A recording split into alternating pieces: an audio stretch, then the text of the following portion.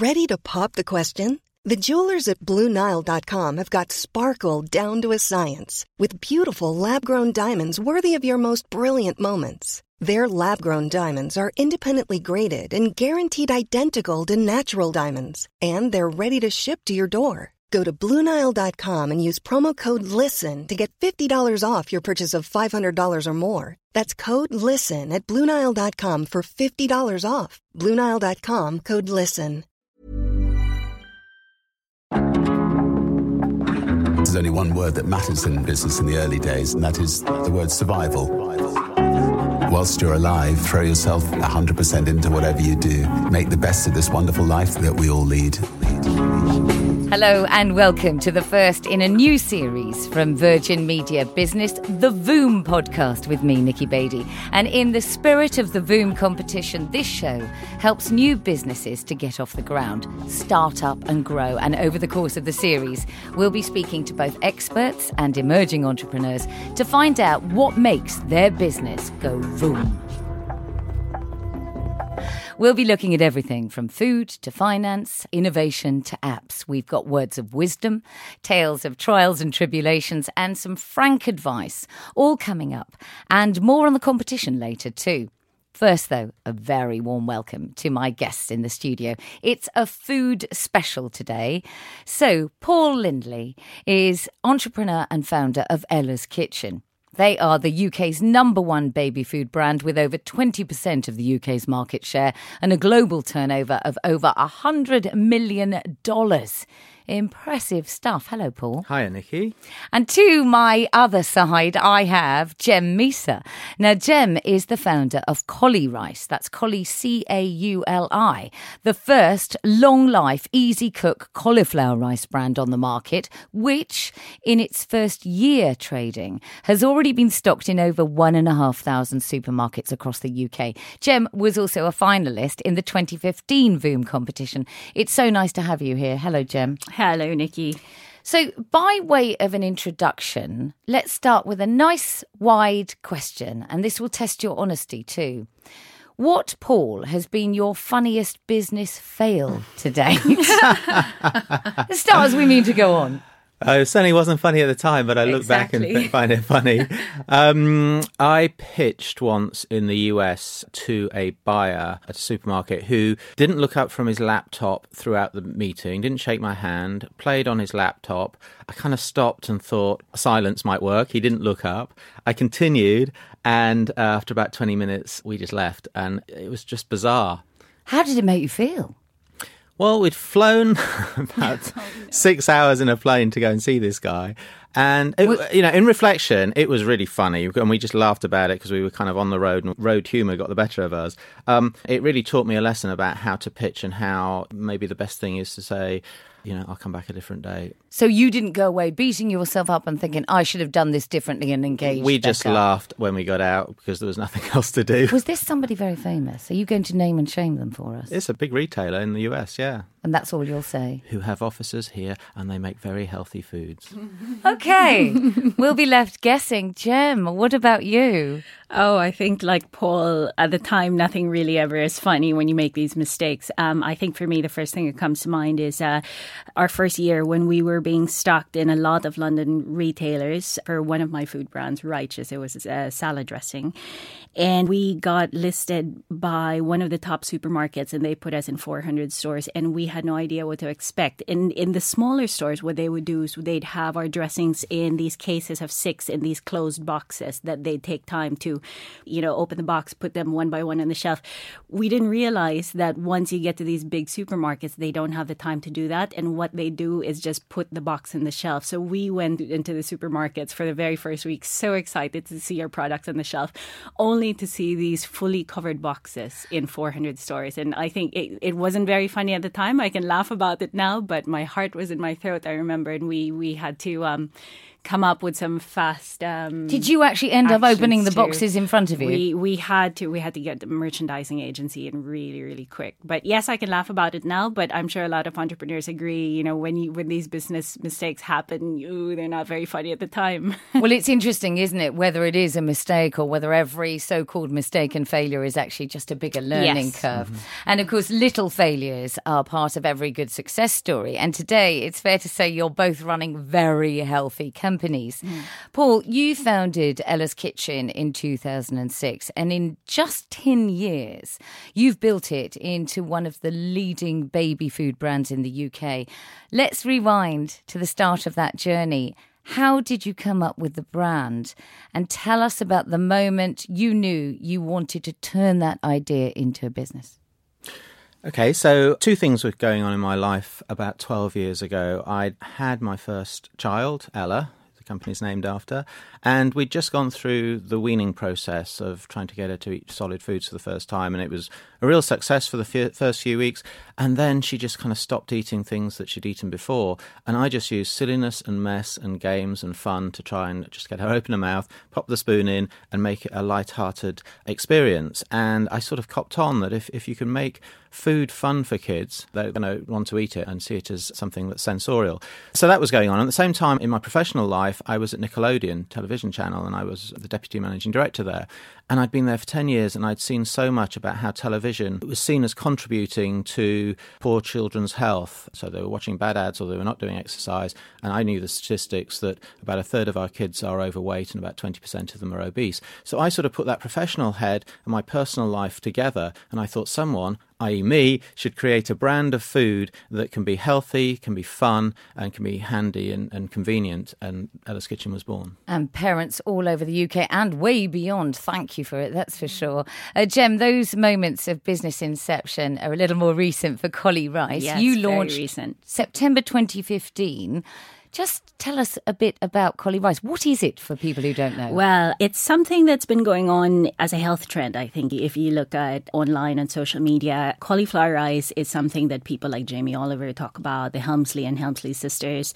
And the reason people are so excited about it is what people do is they take a head of cauliflower and they grate it and they cook it and prepare it in a way that it tastes just like rice, but without the calories. So it's such a fantastic product. It has 75% fewer calories than rice. And how we started was my husband and I used to just make the product at home. And we thought it's such a fantastic product. You could be wanting to lose weight. You could be avoiding rice because you're diabetic or for several health reasons. But Collie Rice allows you to have these meals that you previously had to avoid and allows you to enjoy eating again. So that's why we're so excited about it. But let's explain. So for me, the effort of buying a head of cauliflower and standing there and grating it is not going to happen. No. So you obviously honed in on that, didn't you? Yes, exactly. The laziness of people. Exactly. Well, at the time I was running two businesses. I had, my little girl, she was 2, I think, at the time, just running around. And there were days when you just didn't have the time to do it. And when we realized this, it was so obvious, So my husband and I were talking about it, saying, it's such an obvious idea. I'm sure someone out there has something already. And we looked online and we couldn't believe that no one had it. And it was one of those things where I remember getting goosebumps just thinking about it, thinking, oh my gosh, if we can actually get a ready-to-heat 12-month shelf-stable product out there, it would be absolutely amazing because it would open up this product to so many people who are just too busy, who don't have the time to do it. And it's also quite difficult to get right if you're making your own cauliflower rice. So once you've got it right and you've packaged it beautifully, where does it sit on the supermarket shelves? The other great thing about it is it sits exactly where rice brands are. So on the rice shelf, people can see Collie Rice right beside all the big rice brands, and they can easily make the connection between swapping out the rice brand for cauliflower rice. Since we launched, all these supermarkets have seen the success that we've had, and they've tried launching fresh cauliflower rice, which is great. But the problem is that tends to go off and you have a lot of food waste you have to deal with. The product goes off in 2 days. Our product has no preservatives in it, and you can keep it in your cupboard for a year without having to worry. Coming back to you, Paul, in the same sense when you were launching Ella's Kitchen, how did you differentiate from other baby brands that were on the shelves? What was unique about your product? Well, we innovated in quite a few areas. I sort of, as a parent, looked at the shelves and you had to shop them myself and what was missing. And then I sort of put a professional hat on and I thought, what you really need to do in a supermarket shelf is stand out. People have about 6 seconds when they get to the shelf to choose what they want. And I'd come across packaging in France in a completely different sector that I thought would be perfect for baby food and kids' food, really tactile, squeezable pouches, which everybody told me they're not going to work because people can't see in them, they can't see the food. And I thought, well, that's kind of everything that you see is orange in a glass jar and pretty bad texture. So by using the pouch, we could stand out on shelf, but also cook our food less long and to a less high temperature, which gives better nutrition, better texture, better colours, better smells, all of those things that are going to stimulate all of the senses. So we did that. And then the second innovation that we brought was we mixed ingredients together and introduce new ingredients that the existing baby foods didn't do. So exciting ingredients, health focus, they were organic as well, which not all the brands were, and the packaging that stood out and was convenient to consumers all kind of effectively has revolutionised baby food because now everybody's seeing that it's a good thing and most of the brands are moving into pouches. Well, it is one of those things when you see the Ella's Kitchen products, it's that baby side of you that goes, oh, pretty colours, oh, lovely shiny packaging. Not only that, but carrying a glass jar around as a mother all day or 6 of them is pretty heavy. So you've covered that off as well. Well, there's this Schadenfreude is probably the right word for this, but I've set up a startup business last year called Paddy's Bathroom, which is organic and natural shampoos, which we've tried to put in pouches, some of them.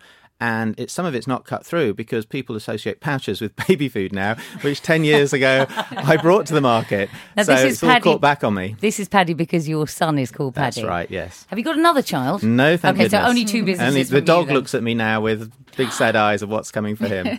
Could we know the dog's name? Milo. Milo something. I could see that. I could see that working. Your packaging is also very attractive. And what have you chosen to use? Yes, pouches as well. And I completely agree with Paul. I think standing out on shelf is very important for a startup, for a new product coming onto the market. And for us, because we're entering such a competitive category and such an old category, what we wanted to do was just differentiate ourselves from all the other rice brands on shelf. But how do you safeguard yourselves from the competition then? So when we came up with the idea, we thought before we mention it to anyone, we have to start protecting it. It took us 3 years to perfect the product. And during those 3 years, we started working on how we can patent the technology. And now we have a global patent that protects us and hopefully ensures that we're the only ambient, long-life cauliflower rice. As a Filipina, is rice very much a part of your diet? Very much. So I ask because both of you have one thing immediately in common, and that's that it's from a very, very personal point of view that you have developed these products. You wanted your children to have really good food. You understood that you could do better than people out there. And I think there's 2 things within that are vital for small food businesses to get going. The first is you need to be passionate about what you're doing. That really, really needs to come through because when you're standing there before a buyer who really might not take you credibly, your passion will help you get over the line. You've got to really, really love your business, love your consumer, love your product to get through there. And the second thing is an authenticity and trust that the consumer needs in you to get over. And that comes through in your story. You know, whether you're a consumer, you're an employee thinking about working for you, you're a buyer thinking about buying you into a supermarket, they're people and they like a story. And you can weave your facts and figures and all of those sort of things into your story and it's much more engaging. So having an authentic and a believable, true story really helps sell your products. That's great advice. Jem, you were a finalist in the 2015 Voom competition. Could you, in a nutshell, explain the experience and how it was for you? Wow, I can't believe it's been a year already since our competition. So much has happened, but Voom 2015 was incredibly helpful for us. It came at the perfect time. We were a month from launching in 700 supermarkets, our first 700 supermarkets, and we had just enough money to, get the product produced, get a factory built, enough working capital to get our product sold into, all these supermarkets. But we didn't have enough of a budget for any kind of advertising. And no one knew us. I think at the time we had 150 social media followers. And we thought, this is a product that people have to know about, and we need something really big that would, create that sense of spreading the news about Cawley Rise via word of mouth. And I remember one day I went to my sales agency and I saw this huge billboard with Richard Branson's face on it, advertising Voom 2015. And it said there that, one of the big cash prizes being offered was, I think, $125,000 advertising campaign. And I thought it was perfect. We were just thinking we needed advertising. This popped up and I thought, I know it's a nationwide competition, but we have nothing to lose. Why not give it a try? And I think we just surprised ourselves just making it from one round to the next. It wasn't easy, but I think if you really genuinely believe that you have a very unique idea and something that could affect the way people live, or in our case, affect the way people eat, I think that you would have a very good chance. Well, thinking more about that initial launch period of a business, getting a food product onto the market is not easy. You're competing with huge brands. Think about Kraft, who have massive marketing budgets, and I single them out for no other reason than it's the first name that came to my mind. To get enough attention to make it onto the shelves, you need a marketing plan. You need the funding, as you've just mentioned. So let me come to you, Paul. How did you go about raising the funding for your initial product, for Ella's Kitchen products? These days, there are different ways that you could get investment in money. I think crowdfunding, which I know Jem has done, is a fantastic new way of getting cash. But at some point, you've got to put your money where your mouth is. And I very much have never gone down the route of wanting to give my equity in my business away cheaply, if at all. And I felt my idea was such a good idea that I was more willing to remortgage our house, with my wife's blessing, obviously, than get money in through investors and equity. And I'm so glad I did that, because when we built a business and sold it many years later, I was still in control of it, and I could still define where the destiny of our business actually went. And Paul, was there anything you overlooked at that point? No, I was very careful to be creative in the ways that we manage the cash within the business. Mm-hmm. So from a whole marketing point of view, I paid out after I'd got it in, if we sold. And I also worked with our suppliers to ensure that I paid them after I was paid by our customers. And so we made the best of our working capital. Now, I was savvy enough I was a chartered accountant from very early training, so I just ran an incredibly tight ship. I was a jack of all trades. I didn't get staff in quickly, That's which is, yes, it saved money. It nearly drove me mad and is very emotional and stressful, but it did save money and got us going. It's really good to hear somebody admit that something is emotional and stressful. How have you coped at times when you have had really great stress that's almost distress? Yeah.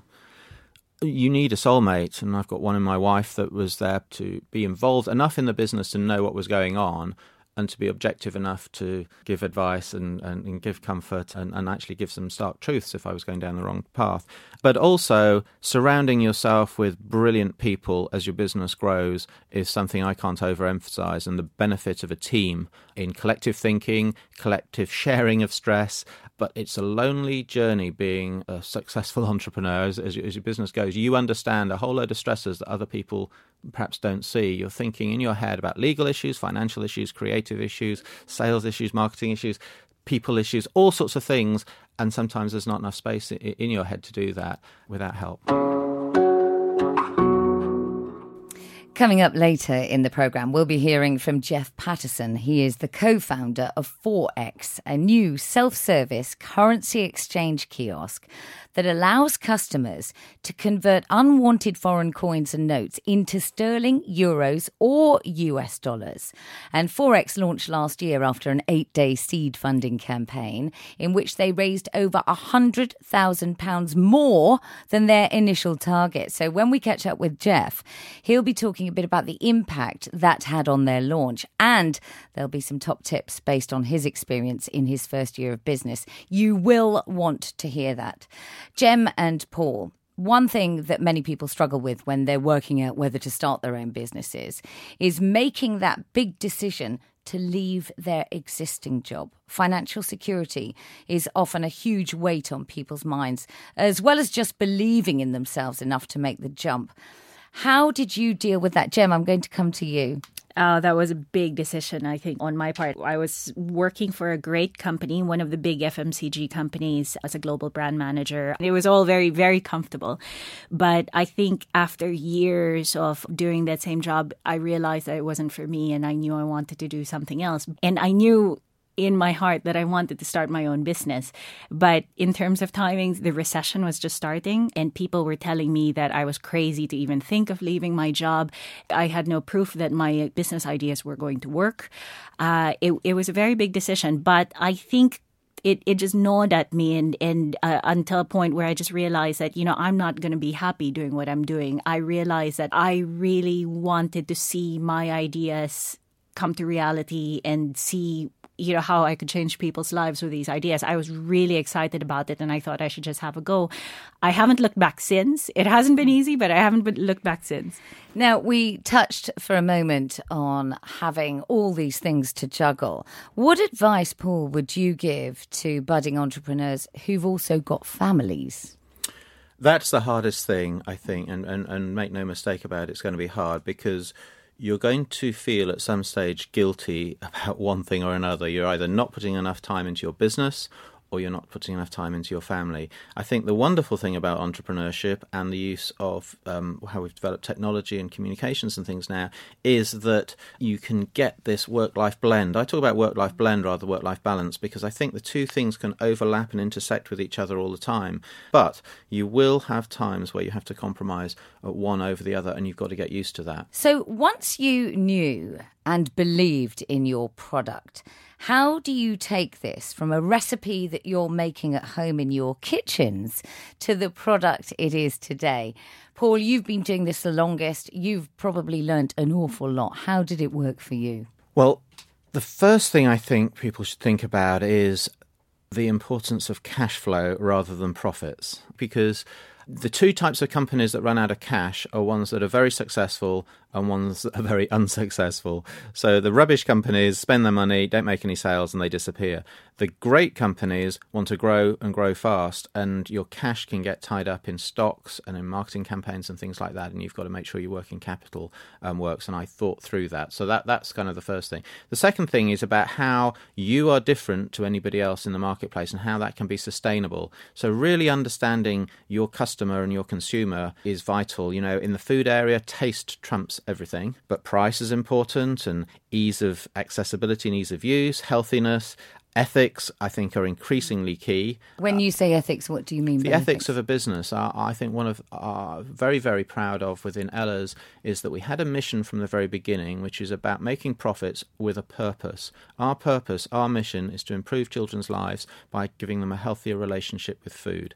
That defines what we do. It defines how we develop our products, how we employ people, how we do marketing campaigns, everything within our business. And it allows us to be consistent in our choices. It allows us to get passionate people working for us, and it allows us to defend all the decisions that we make. So the values that we have within our business, we know overlap with the values that parents have with their children, and we seek to invest in making sure that they hear about them and we're consistent with them all the time. And Jem, for you, to choose a product that isn't just a fad or a trend is quite hard, presumably. Is that something that you focused on? Did you see cauli rice as something that will sustain us for years and years to come, like basmati or sticky jasmine rice? Yeah, that's one of the big challenges for us, to make sure that it's beyond a food trend. I think we're seeing a lot of early signs, hopefully, I'm crossing my fingers, of success. We've been trading for just 6 months. We've hit over $1 million in turnover. And I think we kind of see it as a compliment that we see all these other supermarkets trying to launch their own cauliflower rice. And in a way, I think it's a good thing because it's growing the category. It's hopefully changing the habits of people. And that's what we want to do. I mean, the problem we have now is our lifestyles are changing. We're sitting at desks more. We don't have the opportunity to burn off as much of the carbs that we consume as we perhaps used to years ago. Now, you need new products to sort of complement this new kind of lifestyle. Otherwise, it takes such a negative impact on your health. And I think going back to what Paul was mentioning in terms of the opportunity for food brands, this, I think, is where the opportunity of new entrepreneurs are, finding ways to be able to improve the way people eat, their general lifestyle. And when it comes comes to manufacturing, what are the things that you learnt, Jem, in taking this from a small-scale business in your kitchen to manufacturing in a way that you can distribute in the numbers that you want? What have you learned? I'm actually glad you brought that up, because I know we're talking about, remortgaging your house or giving away your equity in your business and raising finance. I would caution, startups to... I think the very first thing to do before you start aiming big is proof of concept, okay? So start small. And the great thing about food businesses is you can make your products in your own kitchen. And I remember when I started one of my other food businesses, Righteous, this is exactly what I did. I came up with vegan, gluten-free salad dressings in my own kitchen, took them to supermarket buyers with the concept, an idea of how much I could sell the product for, and managed to get an idea of who was interested in ordering. We got it listed by Whole Foods, by Selfridges at the time. And, so we had a really good idea of what committed volumes we could start with. So I would urge everyone, when you're taking that first step, to start small. Prove your concept works first. You might think it's a good idea, but, other people might think there's an opportunity to improve or somewhat tweak your idea. So it's very important to do that test first. Once you have that, then, you would be much more confident about growing your business bigger and bigger. Because if you start with a business that's somewhat flawed, if you grow and you don't have your margins right, it's going to cause bigger problems in the longer term. So I think start small, prove your concept, and then slowly, organically grow from there. This is the perfect time for me to tell you a little bit more about the VOOM campaign. So VOOM is an annual competition run by Virgin Media Business, and it gives emerging companies the opportunity to pitch to Rich. That's Richard Branson, of course.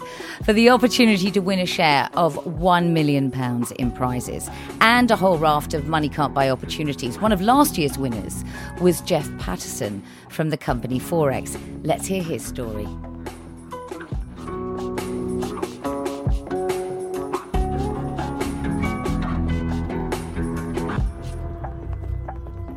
I'm Jeff Patterson, co-founder of Forex, a company that is looking to reinvent currency exchange by mixing technology with a whole lot of common sense. We built a kiosk that allows the customer to walk up with literally a jar of coins or notes from almost any country in the world. The customer can deposit the coins unsorted, and the machine looks at each and every coin individually, extracting its value and turning that into either pounds, euros, or dollars, whatever the customer wants. Exactly the same for notes. We call it money exchange on steroids because it does everything that it should do. In June last year, I started getting pains in my leg. We were in the finals of the Pitch to Rich. I went to go see a doctor, and they found a 12-inch tumor just below my knee. So they told me that it's very likely that they'd have to amputate it to stop it from spreading. So we went through the campaign, we won the pitch, and in October they amputated my leg just above the knee to make sure that it couldn't spread. I'm now walking on a prosthetic, and I've got one cycle of chemo left. We had the launch of the machines about a week after I had my leg off, and Oliver made sure that I was in working. He said, just make sure you don't bleed on the machines when you come in, but you will come in. And he drives me. He's the one that doesn't allow me to stop, and I don't want to stop, but I'm so lucky that I have this to get up for, because a lot of guys stop and they focus on what's wrong. For me, I have something amazing to work for. So it's what gets me up in the morning. It took us about 3 years to come up with the technology and collect the database. There's over 4,000 banknotes that are currently worth anything in the world, and about 60,000 coins that have a value. So we had to collect literally every single one of them, and not only one, we had to collect multiples because some of them are worn, some of them are dirty, etc. So we had to develop a layer of this database so that when we developed the technology could scan and view this money. On top of that, we had to build it into a machine that is bulletproof enough that doesn't jam and doesn't break. So the whole concept of it took us about 5 years to build a machine that you can literally pour any kind of money into exchange it at better rates than you'll get at any bureau de change and walk away with your money a couple of minutes later.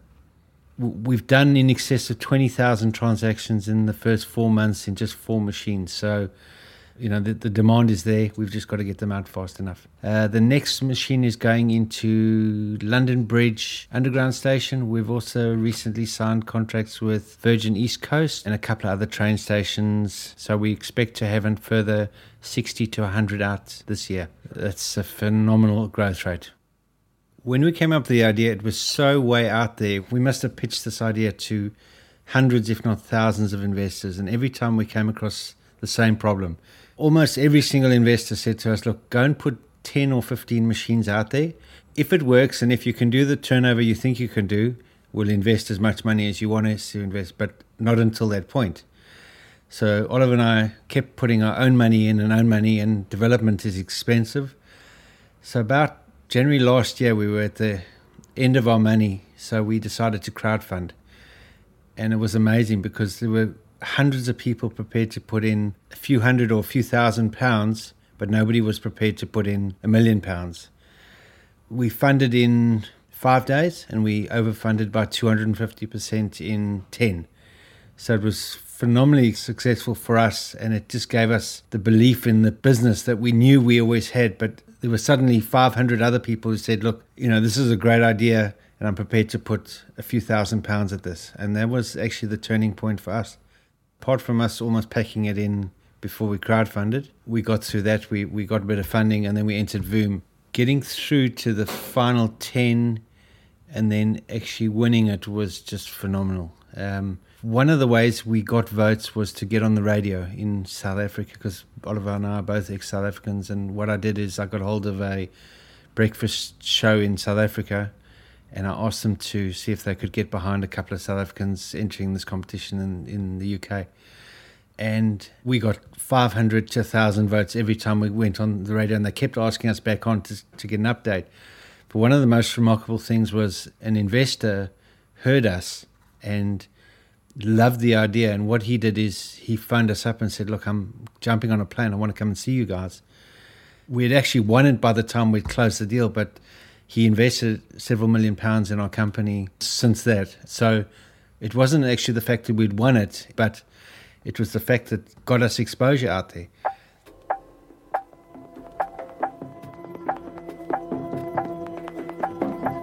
Jeff Patterson from 4X, the winner of the 2015 Virgin Voom competition. And you can read more about Jeff and 4X's story on the Virgin Voom website.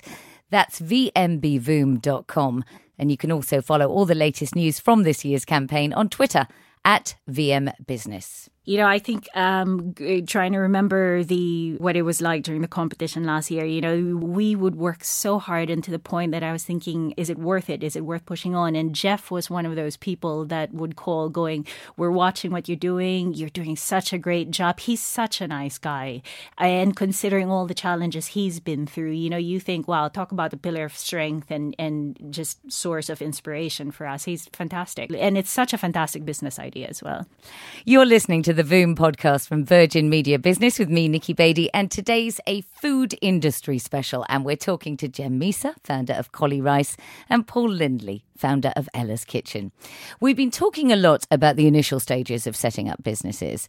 Now let's get to the real nitty-gritty. Sometimes getting an idea into motion isn't actually the hard bit. It's keeping a business afloat and growing it that comes with more difficulty. And it's reported that 90% of startups fail. Why do you think that's the case, Paul? I think it's really important to remember that actually there are two different skill sets in starting a business and in growing a business. And what you need to do to grow the business is to surround yourself with people who know how to grow a business. And vital things, I think, in our Ella's Kitchen journey were, yes, the skill set of the people that came in and they took on new roles that were better than the existing people that were there. And we grew our team and we grew our collective thinking and challenging of each other. But the culture that we developed, I think, is vital. I know a brand starts from the inside and seeps out. And I also think many people don't realise you've kind of continually got to climb the tree and take the next banana up the tree, if you like, because you can have a fantastic idea, it's innovative, it comes to market, and then A year later, you need another idea to keep the momentum going. You need to start to build your product range, because that's the way brands develop. It's on breadth of products and relevance to their consumer. Well, those are great examples of the components that you've used to turn Ella's Kitchen into a $100 million a year business. So if we're standing on the shoulders of giants, yours are good shoulders. Jem, what are your current goals in terms of business growth? For Collie Rice, well, I think what we want to do is continue with our growth trajectory. We're really excited because we are competing in a really, really old category with so many brands that are just have been there for 10, 20 years. And if we continue with our growth trajectory, we should be on track to be among the top 10 brands in the category by the end of our first year. So that's one of our goals, to make sure we hit that. And our next goal really is trying to get our product out into as many markets as we can over the next 5 years. But like Paul said, again, focus, making sure first you've got your first market secure before you grow too quickly. So are you in the Philippines yet? Not yet. Now, surely that's going to be the ultimate place for your rice to land. It is, I think that was the point of the global patent. When we saw how big an idea this was, we wanted to make sure we had a global trademark on the name Collie Rice, which we do, and a global patent on the technology. So what we want to do is slowly work our way through main markets. And I think, like Paul mentioned earlier with Foodpreneur, our next big market that we're looking at is the US. And we've got some exciting developments that are going to be coming out over the next 12 months there. Well, Jem, now, would you like to interrogate Paul? Would you like to ask him things? Would you like to put him on the spot? Any questions? It's over to you now. Gosh, I was really chuffed when I found out that Paul was going to be in this interview with me, just because he's one of the people that we genuinely look up to in terms of the success you've had with Ella's Kitchen and how you've managed to run the business, quite independently and with, like you said, without having to take big venture capitalists in really early on, so you have a really good hold of the business. How did you manage to do that? Well, I won't pretend that I know all the answers at all. And two of the things but I did know is, luck plays a little bit of a part, and you've got to take the good luck and the bad luck and accept both. I do know that a team is what drives and builds a business. Incentivizing them, motivating them, recognizing and rewarding them every which way, every day is vital, and they will work their socks off. They will come up with new ideas, and they will help your business shoulder some of the stresses and celebrate some of the successes. But also, we've had a vision, this mission from the very beginning, and the set of values that we can constantly go back to. So when days are hard and things happen that we weren't expecting, we can comfort ourselves and know we've made the right choices because of our values. And I'll go back to people-run businesses. Businesses are about people, and that's the heart of it. You need all the facts and figures and everything, but you need to be able to communicate them and get all those benefits across to your consumers and your team and your investors. Brilliant. When I did A-level business studies, in our first lesson, our teacher, Mrs. Napier, said, "What's the first thing you need to start a business?" And everybody put their hands up and they were saying, capital, this, that, an idea. And none of us got the right answer, which was people, which you've just reiterated. Jem, any other questions for Paul? So many, actually. Well, perhaps knowing what you know about Collie Rice, what would be your advice on, what are the things that we need to focus on as we grow the business? You brought the two things that I've been talking about together. You brought people. You are so articulate and so passionate. And I know your product tastes great, ticks all the boxes of what a millennial consumer is looking for. And I know you've done your research on that. And I know it's on the trend of healthy living, and it will but grow. So the challenge, I think, is to focus on the core, focus on those things that you've brought as innovation. So a target market share in the UK. I know you want to be in the top 10. That's brilliant. How are you going to do that? I think there's 6 ways anyone can grow a business. It's very simple. You either sell more products to the same people you're selling to, you find new customers, you find new products to sell them, you find new markets to sell in, you do M&A and you sell and you grow by scale, and you recycle your cash in your business quicker. So simplifying your business to what you're good at, remembering what you're good at and building on that. So I think there's probably more flavors you can do. I think there's probably different sizes you can do. it's fantastic that you've got the patent behind what you do, and you've got the trademark of something that is a very functional name. You're very clever / lucky / intuitive in choosing a name that is defining your category, and that's investable in. That's a real asset. That's nearly it for this episode. If you want to get involved in the conversation on Twitter, it's at VMBusiness. If you've got a burning business question that you want answered, use the hashtag VoomPodcast. So just some quick questions to finish up with quick answers, I hope. What's unique to food startups? Paul, you. Their ability to scale. The fact that every single person in the whole country has got an opinion about food and uses it, and the fact that it's not just nutritional, it's social as well, and there's a whole load of ways you can market that and build on that. And it's psychological food, isn't it? Yeah, all of those things. Where do you see the industry going, and where is there room for growth? I'll come to you first, Paul. So the trends that are coming through are around healthiness, I think. You see coconuts everywhere these days in different guises, protein bars, and a move away from sugar, away from high fats. That's here to stay. So reformulation of products is a big thing.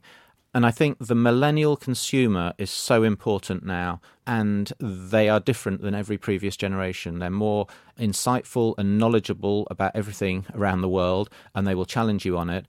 So really, transparency is the new green. Be a business that is prepared to put your credentials front of your website and on your pack and talk about them all the time, because you're going to get challenged on them, and be honest about them. And Jem, where do you see the food industry going? Where do you think there's room for growth? We did mention healthy eating, but I think traditionally healthy eating's always been perceived as boring and tasteless. And I think one of the big opportunities is proving those people wrong. And that's what we've tried to do with our food companies, Righteous and Quali Rice, proving that you can make healthy food taste really good. And then I think the second big trend is just, with people's changing lifestyle, everyone is just moving around so much now that it just opens up new opportunities for food products that are on the go, convenience products. So it's spotting these changes, I think, in people's lifestyle that are the big opportunities for food entrepreneurs. Now, before I let you go, this is a personal question. Brassicas and cauliflower make people fart. So how do you stop that product being a farty product? I know, it's like, it's lose weight, lose some weight. But no, the great thing about our product is it is gently processed in a way that's very similar to Paul's baby food. Right. Where the consistency, it helps break down the fibers a bit, so that when you have the product, a lot of people compare it to couscous, so it's gentler, I think, on your digestion. And a lot of people who make their own cauliflower rice have said that. So we really hope you try it.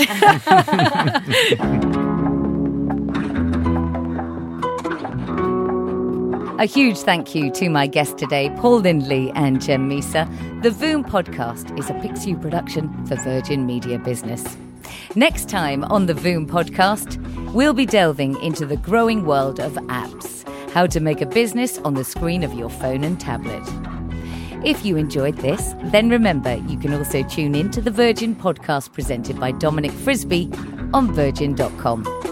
For now, from me, Nikki Beattie, goodbye.